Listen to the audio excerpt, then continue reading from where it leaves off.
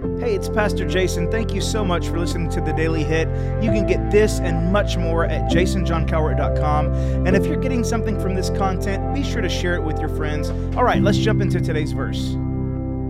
So just for the record, I had every intention today of moving past Genesis chapter 25, but this story of Jacob and Esau and this whole idea of inheritance and soup has just really been, it's been on my mind a lot this week. And so there's one more thing I want to pull out of this, and hopefully it's something that'll speak to you as much as it's spoken to me. And, I don't ever want to give the illusion that I have everything in my life together. And, the reason I can understand all these Bible verses is because I'm some, perfect, sinless thing. Absolutely false. Wrong, as a famous politician would say, but it's not the case at all. I struggle with stuff too, just like everybody else does. And one of the things I love the most about leaders is when they're willing to be honest and open and transparent about their own struggles. And here's why. It's because if I can see what's going on with them in their struggle, I also get a chance to see their process and to see how God brings them out of that struggle and brings victory into their heart and life. And I just love that. And so I try to do that as much as I can. But let me just kind of tell you why we're going to hit this one last verse in Genesis 25. It's Genesis 25, verse 34. Let me tell you why we're going to hit it is because as I was thinking through this whole entire story again, I just was thinking through it several times over the course of the day. And I thought about times in my life where I've done the exact thing Esau did, where I traded the inheritance that was going to take a while, the thing that was going to be the oven version of whatever it was. And I traded it for the microwave version, the soup in my hand that was already made real quick. And I so easily traded something so precious and valuable for something that was a temporary fleeting feeling. And as I thought through that process and thought, why in the world would I do that? What was I thinking? And this verse, it says, then Jacob gave Esau bread and lentil stew, and he ate and drank and rose and went on his way. Thus Esau despised his birthright. And I'm thinking, what would make him do that? And I have to think of myself, what would make me do that?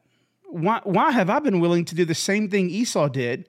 It's just his was a birthright and mine was purpose, or mine was opportunity, or mine was a calling or an anointing on my life for something that God wanted me to do. But because I was so willing to trade that purpose or that calling or that anointing for something as simple as a fleeting moment of feeling, not only did I miss out on that thing that God wanted me to do, I despised my purpose and my calling. I despised that thing God had for me. And as I was thinking today about those moments where I've traded the inheritance for the soup, a thought came to my mind. In fact, I remember a very specific situation that I was dealing with. And, for a long time, I had a problem with lust and with pornography and things of that nature. And I was thinking back to a time when I was, engaged in that, and I was struggling with that. And I'd just done something that I know I shouldn't do. And the thought that came to my mind today instantly was simply this: how was the soup? And as soon as I heard that come into my mind, I didn't feel condemnation. I knew this was God speaking to me, not the enemy trying to torment me, but how was the soup? Was it worth what you traded? In this specific verse, it says that he ate, drank, and rose and went about his way. It was just another meal for him. It satisfied the urge of hunger and thirst, and he just went about his way. And the Bible here says, thus Esau despised his birthright. He didn't come face to face with what he'd done until later on, but I wonder if he ever looked back at that moment and thought, was the soup worth it? We see later on in his life that the soup was definitely not worth it. And let me just tell you right now, friend, whatever you are trading right now for the soup, for the temporary feeling, I promise you, it's not worth it. Your purpose, your calling, your anointing, God's plan for your life, your inheritance is exponentially more valuable and more satisfying than the sin that's going to come in the form of a hot bowl of soup.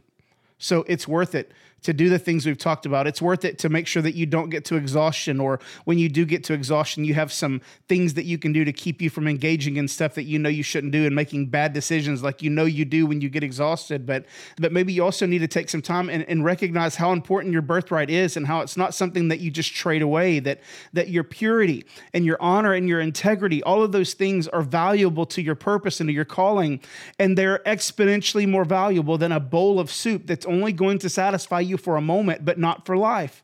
Maybe you just need to reach out to somebody right now.